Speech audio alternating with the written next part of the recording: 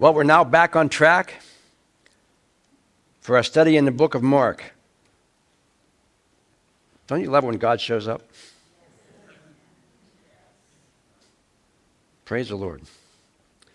Well, we ended a couple of weeks ago with Peter walking on the water, Jesus calming the storm. Jesus makes it to the other side of the lake, and people are already there waiting to receive blessings and miracles from Jesus. And what did he do for them? He healed them. He met their need. So now we come to chapter 7. Verse 1 says, "One day, some Pharisees and teachers of religious law arrived from Jerusalem to confront Jesus." Now, we mentioned earlier in the series that Jesus says things are going to start getting a little bit harder for them now. He didn't want the word to get out because he knew this was going to happen, but word's getting out, so now things are going to get a little bit more tense for them. And the guys were now actively following him to find ways to accuse him. And I wrote down, these guys would be your modern day fact checkers, looking for anything they could accuse him of doing against their traditions and therefore against God. Now, if Jesus were on social media, they would have canceled him a long time ago. Canceled his account, blanked out everything he said. There'd be a blur there, and the word fact check would be below everything he said. Jesus was already on their hit list because, if you remember way back when, he broke their Sabbath tradition. So they now were upset and they were out to get him. Going back to Mark chapter 2, it says, "One Sabbath day as Jesus was walking through the grain fields, his disciples began breaking off heads of wheat. But the Pharisees said to Jesus, they shouldn't be doing that. It's against the law to work by harvesting grain on the Sabbath." So strike one on Jesus. Now they're getting upset, and now they're going to start following him and looking for anything to go after him for. So verse 2 says, back in chapter 7, "They noticed that some of Jesus' disciples failed to follow the usual Jewish ritual of hand washing before eating." Now, this hand washing had nothing to do with being clean, dirt-free, germ-free, nor was it ever a part of God's law. If you remember, we said the shaking off of the dust a couple chapters ago, when you leave the Gentile area, you're supposed to shake the dust off and keep walking. That was their way of saying, we're leaving the polluted area, we're shaking off the Gentile dust, and now we're going back into the Holy Land, Jerusalem. Well, that was their way of saying that, I'm leaving the dirt behind and coming into greatness in Jewish. Same thing was happening here. They weren't washing their hands to get clean. They were washing their hands because they may have touched something that was Gentile in the market. They were washing their hands to symbolize washing off the defilement from being around Gentiles and even Jews that didn't follow these, quote, traditions. Now, it doesn't seem like a big deal to us, right? Washing your hands or not washing your hands. But what was happening is, by them not washing it, they were kind of putting it in the face of the leaders. They knew what they were doing. They're not washing their hands, so they're automatically coming against what the tradition was at that time. These were religious leaders, and as such, they believed they needed to be obeyed and needed to be followed and even revered. And the fact that these guys didn't wash their hands, Jesus gives a parenthesis of what's going on. They would have been familiar with the customs. They would have been familiar with the traditions. And so Jesus goes on to explain why. Now, in Mark's gospel, if you remember, Mark was writing to Roman Gentiles who would not be familiar with Jewish tradition. So Mark, or Peter as we thought, he puts a parenthesis in to explain why this is such a big deal. In verse 3 and 4 says, parentheses, "The Jews, especially the Pharisees, do not eat until they have poured water over their cupped hands as required by the ancient traditions." Notice it doesn't say by Moses' law. "Similarly, they eat nothing bought from the market unless they have immersed their hands in water. This is but one of the many traditions they have clung to, such as the ceremony of washing cups, pitchers, and kettles." Now, these were traditions that were passed down from generation to generation, nothing to do with Mosaic law, nothing to do with what God had written in the Torah. These were things that they kind of put into law themselves, the leaders did. Warren Wiersbe calls this the fence of the law. It was not the law that protected tradition. It was the tradition that protected the law. What do I mean by that? The fence around the law. How many of you are old enough to remember that no dancing? No dancing. Why no dancing? Because it might lead to something else, right? And way back when, you couldn't mix bathing, no guys and girls in the same pool. Why?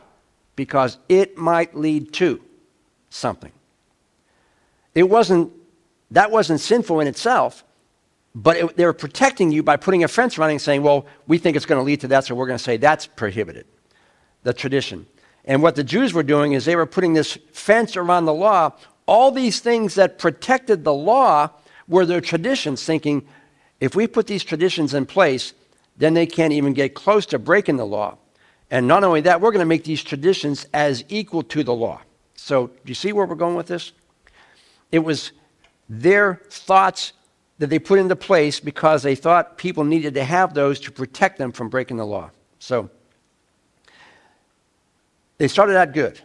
But now, these things were seen as a sign to everybody else that they were better than somebody else. Look, I'm washing my hands, so I am better than you who aren't washing your hands. So, and they couldn't possibly be clean and undefiled if they happened to be next to a Gentile. Or as Warren Wiersbe says, God forbid they were next to a Samaritan. And if they were that way, they had to wash because they were getting that defilement off themselves. So, now, we may look at that tradition and say, well, the Pharisees were kind of being ridiculous. The problem is the whole tradition had a wrong attitude towards people.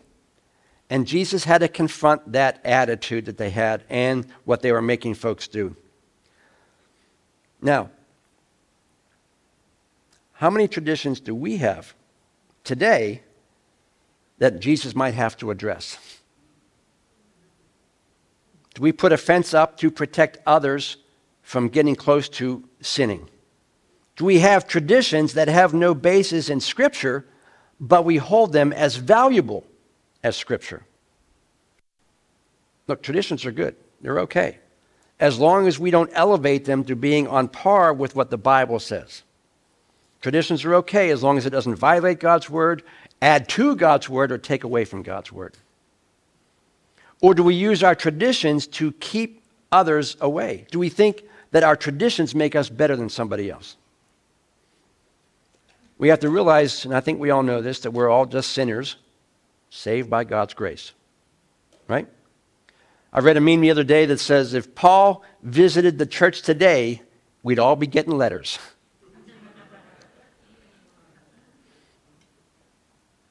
Mark 7, verse 5 says, so the Pharisees and teachers of religious law asked him, why don't your disciples follow our age-old customs? For they eat without first performing the hand-washing ceremony. So they even say it's not a cleanliness thing. It was just a tradition that they do. So, of course, they're going to call Jesus out on what his disciples did. Notice they didn't attack Jesus because he wasn't involved in that. They attacked the disciples for doing it. And they attacked Jesus for what his guys were doing. Why did they do that? Because it's not about the offense. It's about a reason to get Jesus.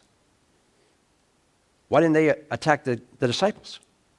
Hey, disciples, how come you're not doing this? You should know better. You guys are all Jews. You should know this. They didn't even confront the guys who were doing it. They confronted Jesus as their leader because they needed a reason to get Jesus. How many people, and I thought about this, how many people do we know, or maybe we're that person that says, I'm not going to trust Jesus because that person hurt me. Or I'm not going to really trust Jesus because that church hurt me. Or the preacher didn't say hi to me when I left this morning. Hey, hi. Or didn't shake my hand, so I'm not going to trust Jesus because he's just rude. I'm not going to trust Jesus because of what his people did. They were attacking Jesus because of what his guys did. I said this in our class a couple weeks ago. Christianity is not Christians. I know that. Christianity is not church. Christianity is Jesus. And just like the Pharisees, when we say things like that or others say things like that, I don't want to do this because this person hurt me or that church hurt me, it's not about the hurt. It's about not wanting Jesus. The Pharisees didn't care about the guys washing their hands. They wanted a reason to go after Jesus. And people who don't want Jesus will come up with excuses of why they don't want him, and they will blame us. Now, we need to be honest and just not use those things as excuses. We can't blame others for our choice, and others can't blame others for their choice. Because on Judgment Day, none of those things are going to matter. And all those things might be true. That Christian hurt me. That church hurt me. That preacher was a jerk. Guess what? None of that's going to fly on Judgment Day. Doesn't matter. God's going to say, what did you do with Jesus? Because it's about Jesus. It's not about God's people. Now, that does not let us off the hook, by the way. We're still supposed to live lives that are reflective of what God's done for us. People should see something in us that's attractive. We should not be offensive to people in our ways and our actions. And, as we'll talk about later, we should not have things in our life that we consider tradition that might keep others away. Now, they said that to Jesus, and Jesus kind of snaps back. In verse 6 says, Jesus replied, "You hypocrite. Isaiah was prophesying about you when he said, 'These people honor me with their lips, but their hearts are far away. Their worship is a farce, for they replace God's command with their own man-made teachings. For you ignore God's specific laws and substitute your own tradition.'" Now, it's funny, people always classify Jesus as what? Meek and mild. Well, meek is true, but the true meaning of the word is strength under control. Meek means strength and power under control. The word means strength. And there were times when Jesus confronted others and he used that strength under control. And he was basically coming after the Pharisees. Look, you said that. You guys are a bunch of hypocrites. Now, we don't say that amongst ourselves, right? How many have called you a hypocrite? Have you been a hypocrite? Jesus replied, "You're a hypocrite." Now, not sure if any of you took Dale Carnegie's class on how to win friends and influence people. I'm guessing that phrase probably wasn't in that book. He was calling them out. Jesus always called out and he always challenged those who were supposed to be in spiritual authority. He wasn't calling out your garden variety sinner. He was calling out the people who were supposed to represent God to the people. Why? Because they're the ones responsible for leading the people. And if they were leading them astray, how many people suffer because of their leadership? I've mentioned this before. The Bible says that teachers and preachers will be held to a higher standard for that very reason. Mark 7, verse 6. "You hypocrites, Isaiah was prophesying about you when he said, 'These people honor me with their lips, and their hearts are far away. Their worship is a farce, for they replace God's commands with their own man-made teachings.'" Now, the word hypocrite literally means a play actor in a play. They were acting as they were worshiping. They weren't worshiping, they were acting as though they were worshiping. In other words, they were raising their hands, looking around to see who's watching me raise my hands. And, Jesus says, you guys like to pray in the corner where everybody sees you. They were play acting. They weren't doing it out of their heart. They were doing it for others to see them. They were pretending to worship to look good to other people. Not only do they not worship, but they also made a bunch of rules up that God never intended them to be in place to make themselves look more spiritual.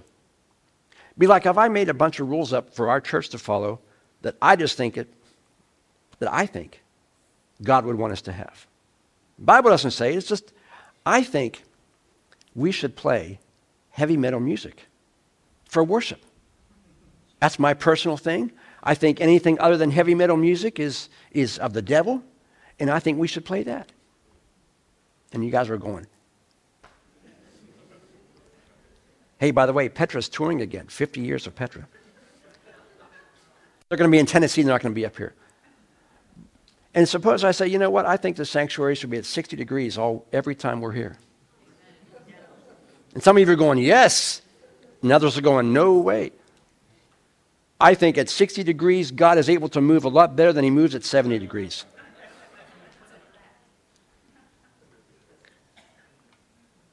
Those are man-made rules that people think allow God to work better and are more spiritual than somebody else.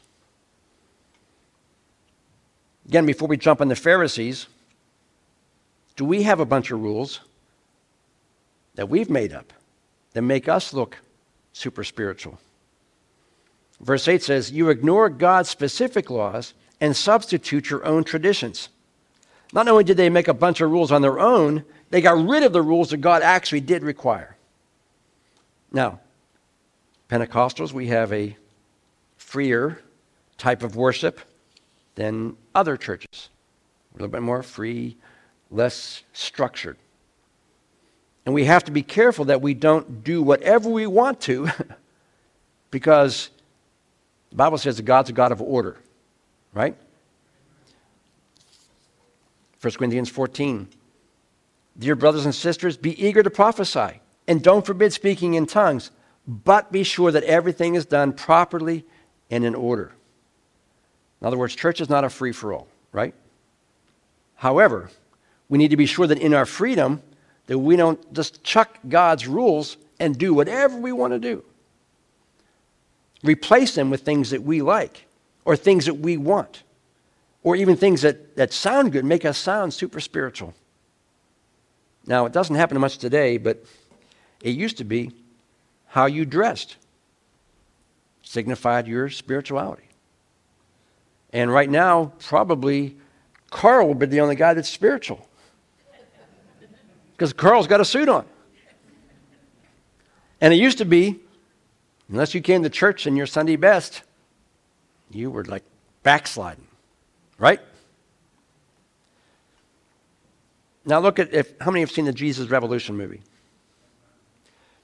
What was the biggest complaint about the movie, about the people in church? Look at the way they're dressed. They're hippies. They don't wear shoes. They're dirtying up the carpet. And the older folks in the church at that time were like upset. Not that they were getting saved, but they were breaking the tradition of look at what they're wearing. Now, I think we've gotten away with that. I'm not worried about that anymore, obviously.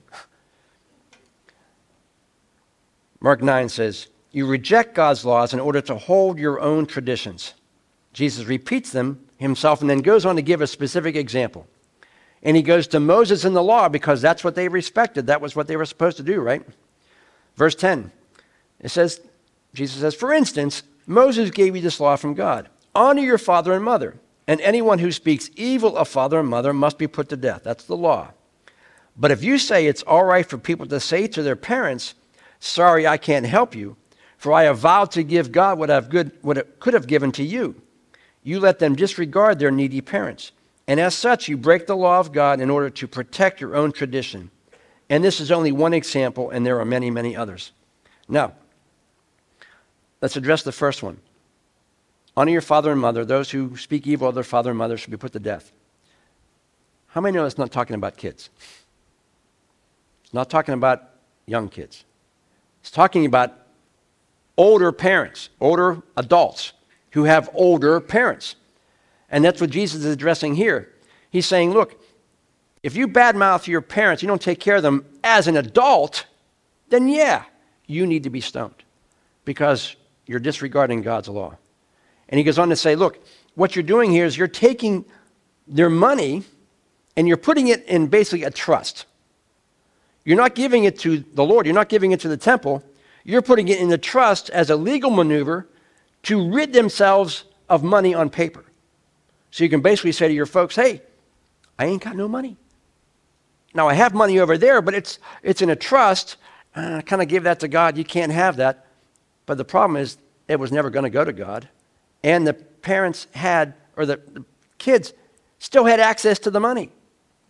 So it was basically a legal maneuver to not take care of their parents.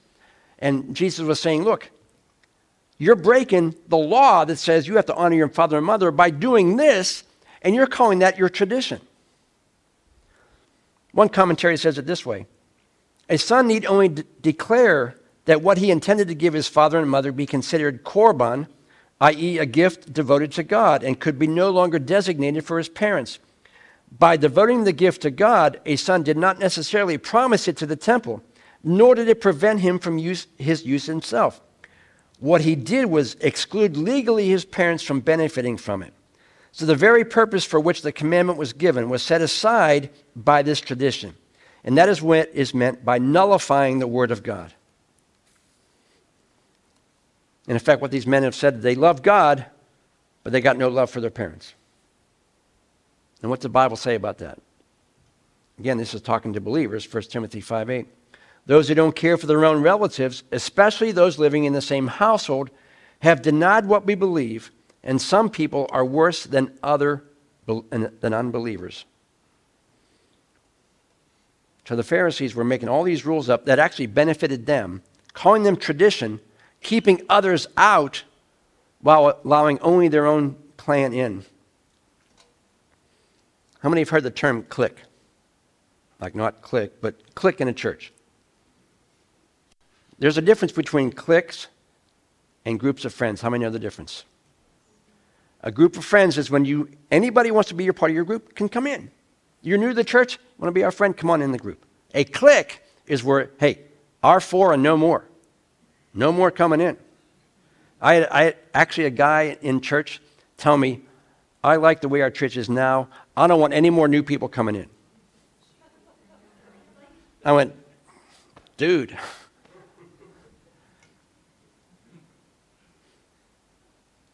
We have to watch that we're not a clique and that we are a group of friends. Now, Jesus wants to tell the crowds in public what he's telling the Pharisees personally. 7:14. Then Jesus called the crowd to him and said, all of you listen. And he said, try to understand that you are not defiled by what you eat. You are defiled by what you say and you do. Now, it seems like today that's not a big deal, right? We eat anything. Lobster, the cockroach of the ocean. I'd leave that right there. Other countries, they eat bugs, right? Now, what this statement was saying was basically that everything, this is how important this was, everything that was in the Mosaic law about eating is now null and void. So that was a big deal. Because the whole law was based on clean and unclean and what you could eat, what you couldn't eat, what you couldn't touch. All that was based on clean and unclean. And Jesus is saying, okay, now all that's done. You're not defiled by what you eat. And I guess you have to touch it to eat it, so you're not defiled by touching it. All that's done. And what he's saying is, it's what's in your heart that matters, not what's in your stomach. And this actually isn't new, because Moses said this from the beginning. In Deuteronomy 6:4, and it says, hear, O Israel, the Lord our God is one, the Lord alone. And you must love the Lord your God with all your heart, your soul, and your strength. So it matters what's in your heart, not what's in your stomach. There's a saying that says, the heart of the matter is the matter of the heart. What is your heart like? Everything hinges on what your heart attitude is. And they're talking to King David. God looks on the outward, or man looks on the outward appearance, God looks on the heart. What is your heart attitude? And the Pharisees' heart attitude, their heart was black. It was dead. He's saying, look, all the things you're doing, you're killing people. You're drawing them away from God because of things you're making up on your own for things that you like. The law was made to be followed because they loved God, not because they had to love God. And just like people have always done, we always want to add our 2 cents in on what God wants in us. Jesus never elaborates on this statement. He just kind of walks away. He said, okay, here it is, the end of the Mosaic law as you know it, done right now. I'll see you. So these guys probably freaking out hearing that. But verse 17 says, then Jesus went into a house to get away from the crowds, and his disciples asked him what he had meant by the statement he made. Now, it's nice to have 20/20 hindsight. We know what Jesus is going to say. But for the first time, these guys are asking him, what did this mean? And to us in the 21st century, it sounds logical. But these guys knew Mosaic law. And they knew what Jesus was saying, and they were really confused. Lord, we've followed the law, and the law says things are clean and unclean. And now you're saying that it's not? You need to explain that to us. Now, you would think that after spending so much time with Jesus, they would have gotten it. But, just like us today, how often do we hear God's word and not get it? And you hear it, and you hear it, and you hear it, and you still don't get it. Or you read it, and you understand it, but you just don't like it. You may read a passage today and totally get the meaning. And you may read the passage next week and not get it, or vice versa. The point is, as you mature in your life in the Lord, we should be able to more understand biblical things and apply them to our lives. We need to be maturing as believers. And Jesus kind of rebukes them on this statement. They're not maturing fast enough. Verse 18 says, don't you understand either? He said, can't you see that what you eat won't defile you? Food doesn't come in contact with your heart, but only passes through the stomach and then comes out again. By saying this, he showed that every kind of food is acceptable. Again, a blow to everything they've ever learned. And then he added, it's the thought life that defiles you. For from within, out of a person's heart, comes evil thoughts, sexual immorality, theft, murder, adultery, greed, wickedness, deceit, eagerness for lustful pleasure, envy, slander, pride, and foolishness. All these vile things come from within.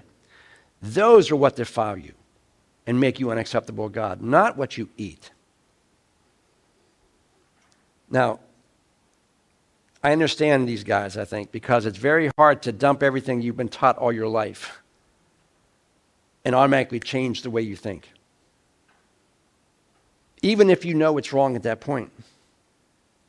Now, when I first went to an AG church, I had been Catholic, but not practicing. But I was an altar boy, so I knew what was going on in the service.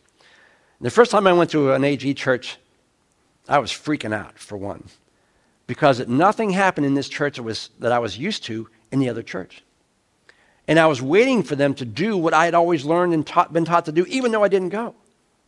I went to my mom's funeral, and I had been out of Catholic church for 25 years. And I knew exactly where everything was going to happen in the service. I knew when the priest was going to move. I knew when the altar boy was going to move. I knew when the bell was going to ring. I knew everything.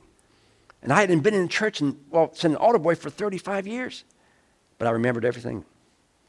And it's hard to dump everything you've learned over the years and have been taught, and now all of a sudden God says it's all different.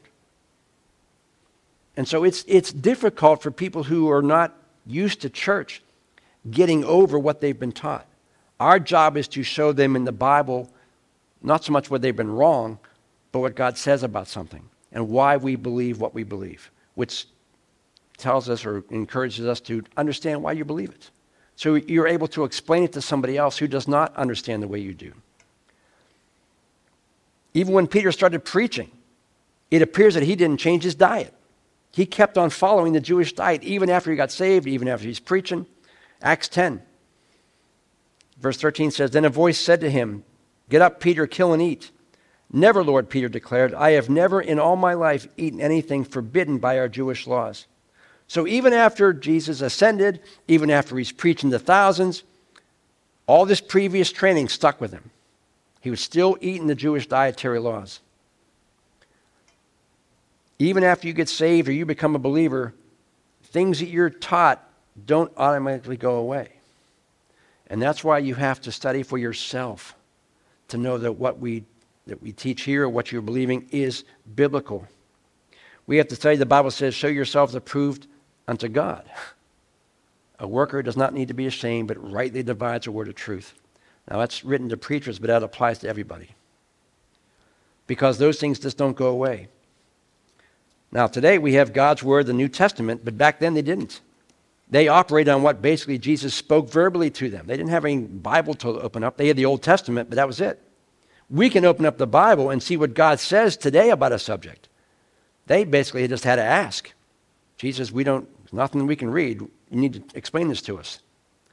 Now, Jesus thought they would have caught on by now, but it's hard to change tradition.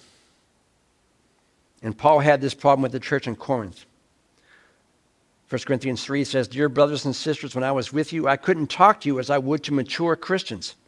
I had to talk to you as though you belonged to this world, as though you were mere infants in the Christian life. I had to feed you with milk and not with solid food because you couldn't handle anything stronger. And still you aren't ready, for you are controlled by your own sinful desires. Jesus expected the disciples, and he expects us to grow and mature in our faith. We can't be the same as we were last year, 10 years ago, 20 years ago. And Jesus is basically coming at their traditions. Traditions aren't bad. They're okay. We have to be sure that our traditions aren't placed on par with or above what God's word says. In other words, our pet feelings and what we like are not the same as God's word. How many can say amen? Now, for years, what was the only Bible translation available? King James, right? Now, it's probably what a lot of you memorized. And if I've memorized something, it's usually in the King James because it seems more flowery, you know. I don't own a King James Bible. Now, how many have seen the meme that says, hey, if King James was good enough for Paul, it's good enough for me? Now you know the history. King James didn't come out till 1611, so basically 1600 years after Jesus. So King James is not God's only authorized version, right? Now there are versions you need to be aware of and avoid, but King James is not God's only version. And sometimes we can get to that point where, it's only King James. That's a tradition. Or, can I step on your toes for a minute? Hymns are the only holy songs that God will accept. We should only sing those because that's what God would want. Any of the other ones outside there are heresy. Or vice versa. I'm not singing those hymns anymore. They're heresy. We're just singing the new stuff. How about which one's right? Neither one's right. How about Sunday night services? Pastor, you remember the Sunday night services? If you were really spiritual, you went Sunday nights. I heard what I hear. If you go Sunday morning, you love the people. If you go Sunday night, you love the church. If you go Wednesday night, you love the Lord. If you were really spiritual, you would go to a Sunday night service. If you didn't go to Sunday night, then whoa, you're just one step away from backsliding. The Bible says, don't forsake the assembling of yourselves together. It doesn't say, don't forsake Sunday morning, Sunday night, Wednesday night. Now, coming from me, I want you to be here every service. But the Bible doesn't say that. And if we demand it and we say we assess someone's spirituality because of when they attend, tradition. And the list could go on. But our traditions can also not contradict God's word. For those of you who remember back when, how many, quote, churches used God's word to approve of slavery and deny civil rights? Now, how many know the true churches were the ones that marched with King? The ones that were church in name only were the ones that used Scripture to kind of deny civil rights to people. And finally, do the traditions that we have keep anybody from knowing God? I had a book in my office, I can't find it anymore.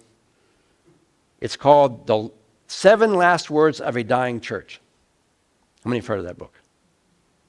You know what the 7 words are? We've never done it that way before. In other words, if you're not willing to do what it takes to reach a new generation, in other words, methods, not message, because we love the way we've always done it. And the way we've always done it is God's only way to do it.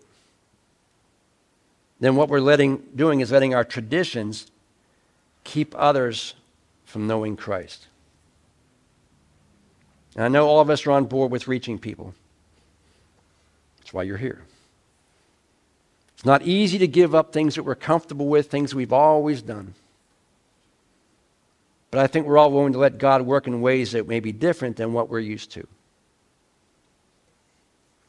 I said this earlier in our class. The music that you grew up, the music that was popular when you were being influenced by music, is the only music that you really like. Growing up in the 60s and 70s, my music. I got saved in the 80s, so at that time it was the first generation of integrity music. I liked all the old stuff, the old integrity music. And if we're not careful, that'll be the only thing that we want to listen to and want to do. Now, when I'm in the car, I'll play what I want to listen to.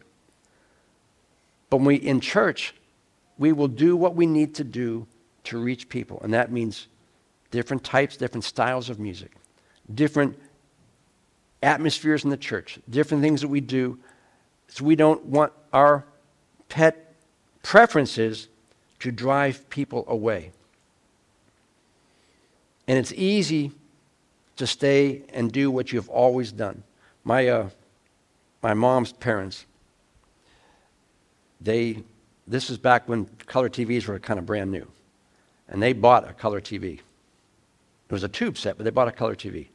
And they lived across the street from us. And every once in a while, we would ask if we can go over and watch their color TV. The problem was, the TV, this is when cable first came out too. It's like, just better reception, but not any more channels. And they hooked cable up to this TV. It was a 25-inch console in their living room that they never, ever watched because they watched their black and white TV in their bedroom because it was just comfortable. And they had this beautiful set sitting there, and we would get all of our snacks and stuff, and we'd go over and watch color TV. It was such a big deal for us. And what happened was, after we would quit watching it, they would unplug it. What happens when you unplug a TV set for years? Quits working. Don't know why, but it just stops working. Because they were not comfortable leaving their bedroom to watch TV, they lost this great marvel at the time. Because they didn't want to give up what was familiar. When they could have experienced something that was awesome for them. If we're not willing to give up things that we're comfortable with, we may miss out on what God wants to do. Now, we got VBS coming. Now, VBS is going to be loud. It's going to be raucous. It's going to be a good time. And we're going to see things that our grandparents might have a collective heart attack if they saw. Because it's just way out there. Because we're not reaching adults. We're reaching kids. So we will adapt what we do. The message is the same, but we will adapt what we do in this church to reach that generation. And the teenager, we will do, and we will reach the teenagers by doing whatever it is they do. What's Paul say? I become all things to all people in order that I might save some. We can't let what we are comfortable with, what we're familiar with, our traditions, stop us from being able to do something that we're not comfortable with, that It's not sinful, but it's maybe breaking what we're always used to. And God is able to do that through us if we're willing to step out, man. Just do something that's different. Would you stand as we close this morning?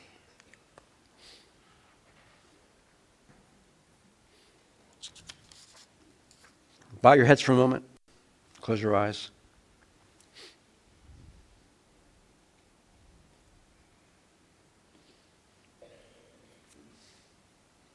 I never want to assume that everybody who comes to church is a believer. You may have been in this church for years, and you're just a good guy or a good girl, and everybody thinks you're a Christian, but you know you're not. You try to do it right, but you know that you've never really come to Christ. You've never asked him to forgive you of your sins. You wouldn't call yourself a, quote, born-again person. But if you're in church and you're hearing what God's word says, the Bible says that God's word does not return void. It will accomplish its purpose in your life. And if you're here, it's because God ordained you to be here. Now, you may have thought that you just woke up yourself and brought yourself, and that's true, you did. But why did you think about coming? Because God put that thought in your mind. The Bible says no one comes to God unless the Father draws him. So if you're here, God's drawing you. If you're thinking about God, it's because God's making you think about him. He does all that because he wants a relationship with you. Now, being a part of a church family, you can attend this church and not know Christ and be a part of the family of this church. But until you come to Christ, you're not a part of the family of God. The Bible says, to all who receive him, those he gave the authority to become children of God. If you haven't received Christ, then you're not really in part of God's family. And it's not that God wants to exclude you. It's that God's given you every opportunity to make the choice. He's not going to make it for you. He wants you to see his goodness. He wants you to see his love for you. And he wants you to choose for yourself. And that's what's happening this morning. God wants you to see who he is in person. We've heard from God this morning that he loves you more than we can ever think about loving you. And God has a plan for your life. God has a purpose and plan for your life regardless of where you are right now. He sees where you are, but more importantly, he sees where you can be. So if you're here this morning, you've never really committed your life to Christ. You've never come to Jesus and said, Lord, I know I'm a sinner. And I know there's nothing good in me. I'm not going to make it to heaven on my own. I have no relationship with my Father in heaven. But Jesus, I believe that you died for me. That you paid the debt that I should have paid. All that suffering that you suffered, that should have been me. And I know your word says, if I believe in my heart and confess with my mouth that Jesus is Lord, then I'll be saved. So if that's you, the Bible says you have to believe in your heart. Do you? It says confess with your mouth. That just means tell somebody else. So what I'm going to ask you this morning is simple. If you've never done that, but you would like to do that, again, God's given you opportunity. He's opened the door for you. It's your choice whether to walk through or not. If that's you and you want that relationship, you want to kind of understand what it is we're all talking about. And trust me, when you do that, the light bulb will go on in your head and you'll get it. But if that's you, I want you to raise your hand because I want to pray with you and lead you into the presence of God.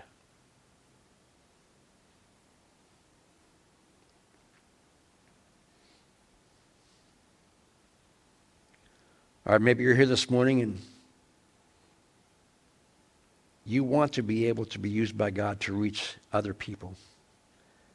And every one of us, me included, we have things in our life that we've always done. But maybe God wants us to change that up a little bit. Do something that's uncomfortable for you. Not sinful, but uncomfortable. Push you out of your comfort zone to do things that God knows you're capable of doing, but you don't think you are.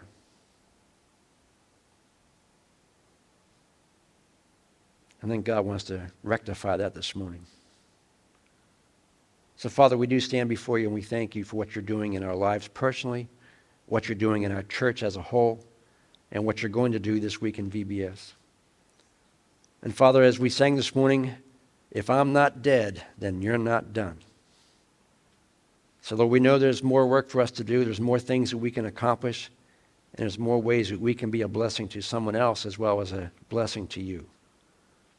So I pray for each person here that you would allow us to realize in our own minds, Lord, what you're calling us to do, what you've given us the potential to do, and what great things you can accomplish through us if we're just willing to step out a little bit and do things that we may have never done before. And when we do that, we will see you meeting us at that point. As we prayed and trusted for funds for the women's ministry, you provided. And that's just money. Imagine what you could do with us if we're willing to reach out and touch people's lives with the gospel of Christ. Because your word says you want all to be saved, you want none to perish, all to come to repentance. So Father, I pray that you would put us in situations that may be a bit uncomfortable, but also give us the ability to speak out how you want us to speak out. And we will stand back and watch the Holy Spirit work through us in ways we never thought would happen. So Father, I commit each person here to you. Fill them, anoint them, use them for your glory. We ask in Jesus' name. And all of God's people said, Amen. Amen. VBS, see you tonight. For those of you who are working, you're welcome to come and hang out in the back if you don't mind smoke and lights and loud things and awesome times.